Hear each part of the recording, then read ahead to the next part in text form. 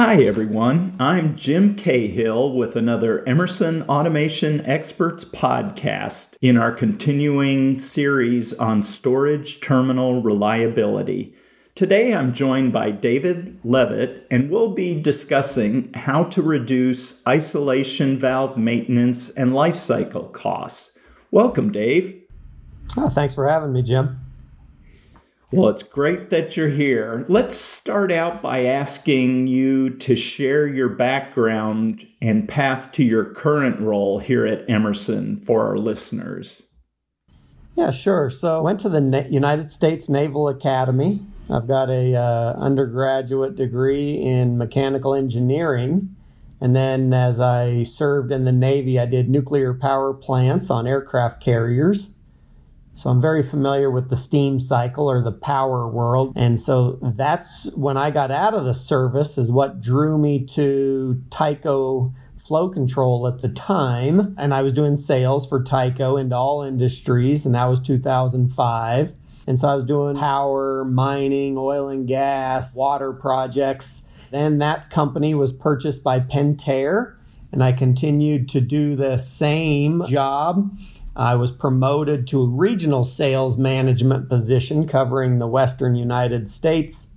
Then Emerson purchased the company in 2017.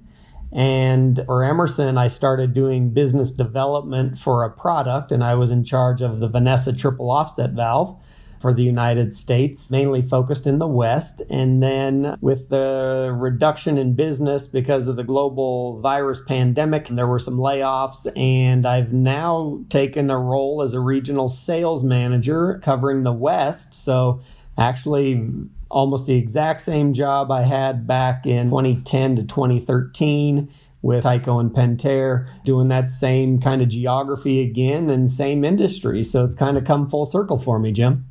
Well, that's a fascinating background from nuclear, and the Naval Academy background to all the way through and coming into the Emerson family through acquisition. So that's great.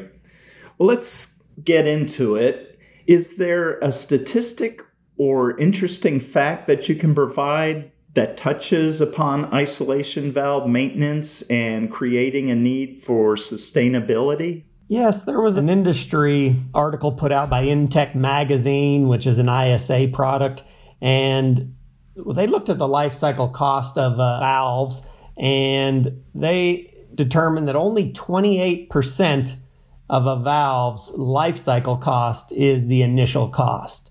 So there's an additional 62% of a valve's cost that's still to come over its life cycle, ranging in things from maintenance, disposal, maybe energy if it's an automated valve. So there's just a lot of costs that maybe aren't taken into account if we just focus on that upfront initial cost. And so if the industry looks at, a little broader long-term or total cost of ownership, they can start to see that certain valve technologies are much more economic and provide them a sustainable future. Well, that's interesting. I guess given that a lot of those life cycle costs come after installation or purchase and installation, I guess what are some important considerations in annual budgeting for, I guess especially in our case for tanks and terminal sites? Yeah, Jim, the biggest thing is just that unplanned maintenance. If a valve is leaking to a point where it's not going to make it to the next scheduled outage or planned maintenance, and you've got to now drain either a tank, drain some miles of pipe, do some maintenance that just requires that valve to come out and be replaced, it's a very large undertaking. We can't have a leak. So if we have a leak and that's what's driving this unplanned maintenance, whether that's leaks to the environment, whether that leak is from a tank to a tank. If it's to a tank, it could be cause for overflow. If they don't budget or plan accordingly, they can really, I'll just use the term, blow their budget because of that unplanned maintenance. Wow, so it sounds like it's those unexpected things that can get you. So having enough contingency to be able to do it, I guess, as you look across all the valves you have installed there, that's something. So I guess what are challenges that industry professionals have in isolation valve selections, I guess the front end part, and how can we as Emerson help? Well, I think they need to have a big picture, right? What's going on within their company? Are they reducing manpower? Are they switching more to automation? Are they, I'm just going to use the term, we're just going to build this and we're going to sell the asset, so we don't want to invest too much money. So it's, what is this producer or this operator's, philosophy? There's always something cheaper in any industry that you can always fill a hole in a pipe with. But is that the right answer, right? Is it worth saving, I'm going to say 10%, 20%, 30%, whatever that number is on that upfront cost, but yet within the first 5 years, you've already spent 2 or 3 times the amount on maintenance or even replacement of product? So the challenge is really either education, because they don't know certain technologies exist. And I can tell you that the technology we're talking about today has been around for 50 years, but there are customers that maybe use a certain product they have and they feel that it's worked acceptable for them for the past. And so they want to continue that way. Or they say, well, we've got comfort with it and our maintenance crew has comfort with the old technology, so we don't want to look at this. I'm going to call it new technology, but it's not new by any means. So there's just a lot of competing factors with regard to, do we spend the money now and get a product that we've heard about, maybe we have no experience with, but, do we spend that money, take that risk? Or do they just go with something they know is less cost up front? There's thousands of them in the market in terms of if I did need to replace one. But boy, there's just so many other costs that go with it. Because if I just have to take a valve out, it's not that simple. I've got lost, I'll just say production, but throughput of your plant capacity. You might have to take a bigger part of the plant down than planned because they can't get isolation to do the valve change out.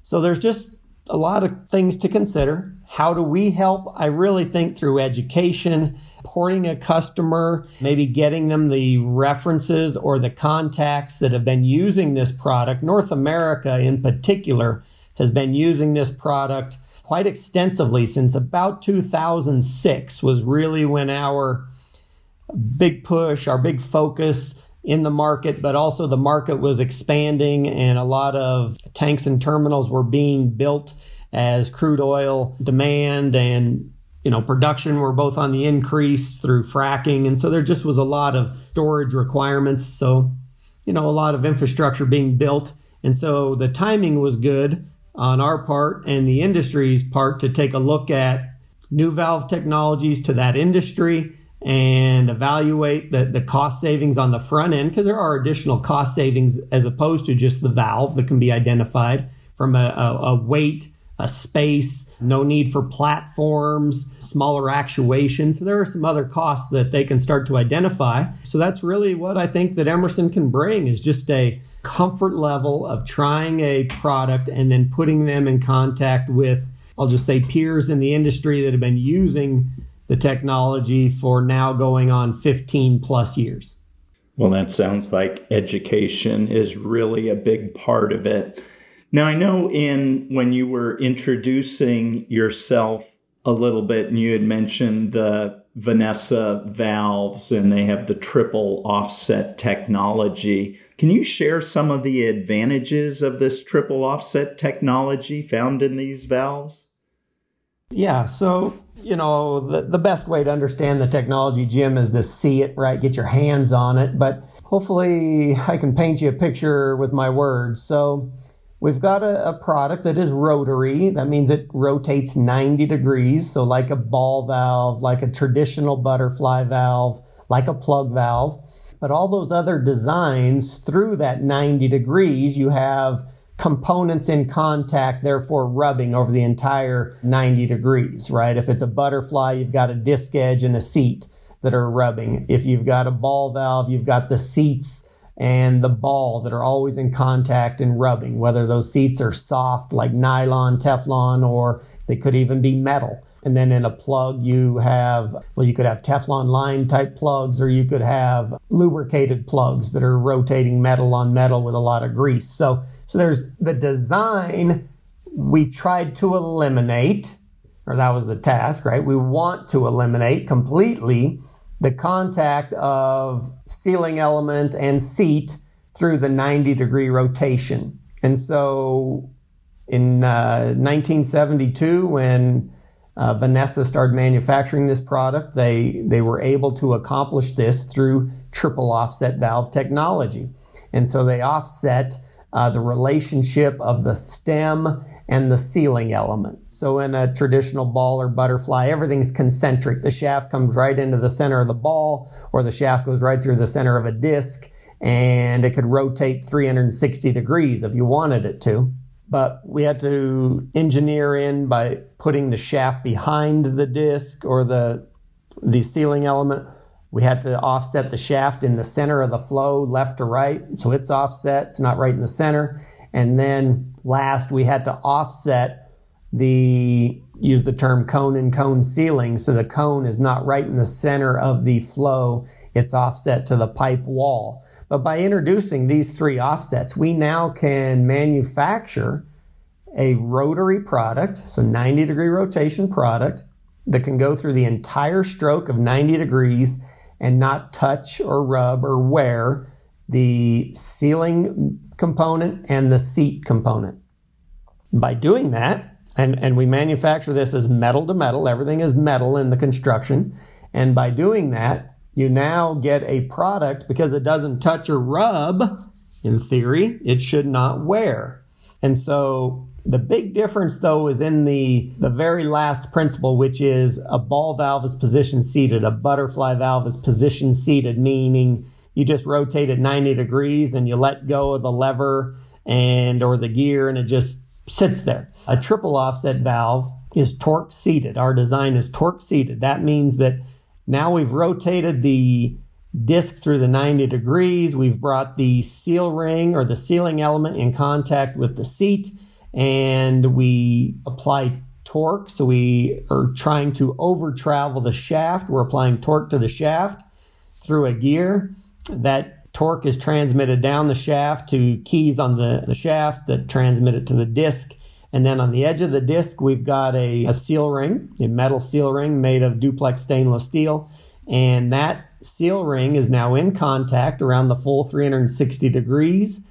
And the seat obviously is equal and opposite to that. And we get a non-rubbing, non-wearing metal-to-metal seat that is repeatable, because we don't touch, rub, or wear through the rotation, so the wear is not there. And so we give a very long life of giving zero leakage to the industry, which is what they've been looking for a long time. So it's been a great product to introduce to the tank and terminal industry, and we've had a lot of success, but our success is really their success. Well, I think that paints a really good picture, and I think you did a great job comparing and contrasting with the more concentric designs on the other valve. And I know if in the listener's mind they didn't quite get a clear picture of those three offset, that there's some really good videos that visually demonstrate that on there. So I encourage people listening here to, Google for those, find them, and check them out. I guess from a financial side, given the fact that they can last longer without the maintenance by the way they're constructed, how would you sum up the return on investment value created by having these more reliable isolation valve solutions? There's a few different places where we like to really focus on how the customer will get a return on investment. So let's just start with, I made the comment the valve is a zero leakage valve. So let's start there. The most common product in this industry is a gate valve. So I know I compared this product to a butterfly and a ball. That's just because those are rotary designed products. But the most common valve in this industry is a linear product, a wedge gate valve. And that wedge gate valve is allowed to leak when it leaves the factory. It's a metal-to-metal seated product. It's linear, and it is allowed to leak. So now they're more economic. I will just say that. They're much more economic than a triple offset valve. But the return of investment starts to show up when we look at the weight of a valve. So maybe now you need more pipe supports. The size of the valve, this industry has a lot of 24-inch and larger valves. So a 24-inch gate valve quickly becomes 96 inches when you account for the valve, the bonnet, the yoke, the overhead clearance of a shaft coming out of the top of the yoke. So now a 24-inch valve really envelope starting to take up 96 inches vertically. With that, we now have to build a platform so that operations can get up there and do setup on an electric actuator, or a platform just for an operator to be able to go up and manually stroke the valve. Then we talk about two big places that the rotary design eliminates. A linear product typically has, I'll just use the term, it's typically leaks from the packing. Okay, so the packing that's where we are isolating the movement of a shaft to the environment. And it's a graphite packing. Typically top and bottom is braided graphite, and then die-form packing in the center. And as that linear product goes up and down through that packing, it typically starts to leak. So we have now a potential leak path to the environment for, let's just assume it's crude oil. So if crude oil leaks, now if it is a certain amount, then it's a reportable incident. So now we could have a fine. So we have that issue. Linear product also has issues with emissions. So volatile organic compounds, the LDAR program, so leak detection and reporting and repair, whatever the R is. The end user has got to do that. That's on them to report with places where we have leaks to the environment of gases. So gate valves are notorious for being a violator of, having high emissions, higher than the limit. A rotary product like the triple offset valve, same packing arrangement, top and bottom braided graphite, die-form packing in the middle. And because it's just 90-degree rotation, we're not going up and down through the packing stack and causing it to, I'll just say, wear and degrade over time. In the rotary design, it just is rather easy duty, not a severe duty. And so long term, they get very good emissions results, or their LDAR program can be satisfied. So basically, if the industry standard is 100 ppm or less, we're in the single digits of part per million VOCs. So we're way, way below the limit that is put on us by the industry. So another place where, you could be fined, you could have to replace your packing, you've got to you've got to take down the plant so that you can replace the packing in a gate valve. All of that is just something that is going to be those additional costs that we talked about. If the initial cost is only 28% of a life cycle, well, now I can really start to address the long-term either maintenance or even fines, because you could have fines for crude oil leaks. You could have fines for having too high of emissions. So there's a few places there, but just being able, an uncalculable cost is probably, the day, Jim, that you want to actually go do maintenance. Today, I'm going to do maintenance on a pump, and I need to isolate the suction and the discharge. Well, what if that suction and the discharge valve leak?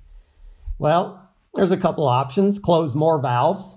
There's another options, put in a blind flange, not do the maintenance, right? Can't get isolation. That'll take too long. So we'll just defer that maintenance. But You might have a crew there. You had a service crew show up, either it's third-party crew or it's even your internal people, and they're there to do pump maintenance that day, and we can't get it to isolate, so you've got a bunch of, man hours being spent and nothing's happening. Or we're just closing more valves. As we close more valves, possibly we're taking more and more of the plant capacity out of service, and so it just continues to be additional cost on the producer or on the customer that is there. Why? Because they saved a few dollars on valve technology that leaks the day they get it.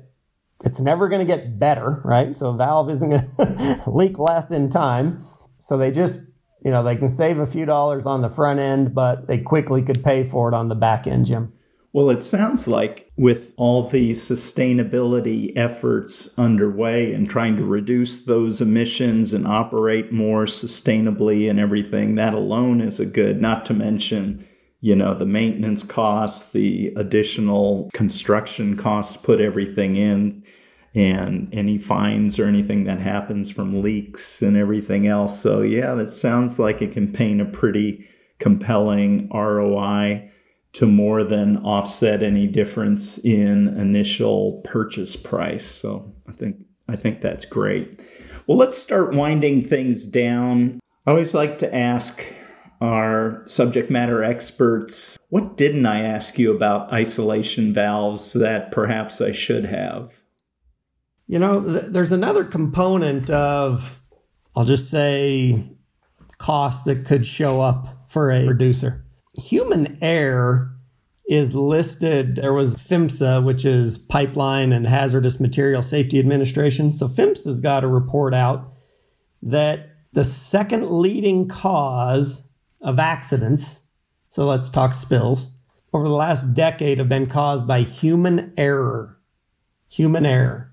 So the problem with some older technology, so let's just go to the traditional gate valve that is still 90% of this industry. Two operators could go out and really physically strain to try and close one of these valves for, I'm going to use the term 15, 20 minutes. It'll take them that long. Okay, large diameter wedge gate valve, a lot of torque through the entire stroke, a gear ratio and a hand wheel diameter of whatever it is. It's going to take two operators 15 to 20 minutes to close that valve. And they'll be absolutely exhausted at the end. But when they leave that valve, they're going to say to themselves, that valve's closed, right? The shaft has gone all the way down. We think it's all the way down. The valve looks closed. We don't hear flow. But that valve probably is still leaking to no part of their, not the operators didn't think that they closed it. They did. But, your lines are still pressurized probably. You've got a valve that you believe is closed. And if that valve is isolating a tank, it could just continue to fill and fill and fill. Is it bubbles per minute? Is it gallons per minute? Well, don't know. But it could be gallons per minute. It's an older valve and they just are exhausted and it doesn't seal anymore. And so now you've got a tank that's slowly going up. And you see every now and then that, human error, because they just don't have a good feel for that valve being closed. They can look at all the signs that they can think, right? The shaft is down in the gate, or the shaft goes down in the gear. They don't hear flow. They don't think there's any concern, and yet that can lead to overfill. And now you've got a reportable accident. So, human error is a big piece of this. And so having valves that are pretty intuitive that they're closed, they're easy to close. So that's a real positive for an operations standpoint. I've stroked very large valves. I've personally stroked a 48-inch 300 Vanessa. Takes a long time, but I'm not worn out by the end of it. And I know it's closed. I know it's going to be zero leakage. That's how we shipped it.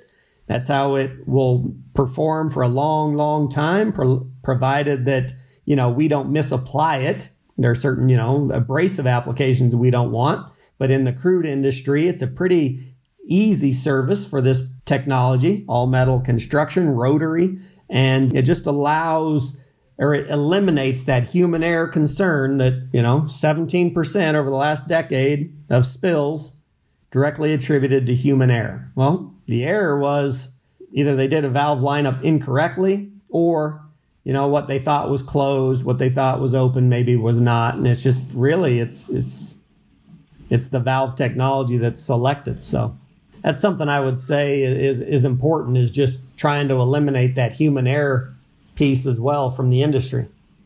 I'm really glad you brought up that personnel safety standpoint, because that really is an important consideration, and just the time spent in being in perhaps a hazardous area to do it. So that's beyond all the economics that you mentioned that are advantages. That safety side is really important. Well, this has been a real enlightening discussion today. Where can our listeners go to learn more about storage terminal reliability from an isolation valve perspective? Well, so the Emerson website should have some different podcasts. We have PowerPoints. We've got some Meet the Experts presentations that have been done in the last 12 months. I think, the Emerson website should be a good starting place, Jim. Otherwise, they can come to me directly or to other regional peers to help support them. Okay, that's great. And I'll add a link into the whole storage terminals area of the site so people can go and find more information in there. Well, Dave, I want to thank you so much for joining today and sharing some of your expertise with our listeners. So thank you so much. Oh, it's my pleasure, Jim. And if you need any other support, please let me know. Will do.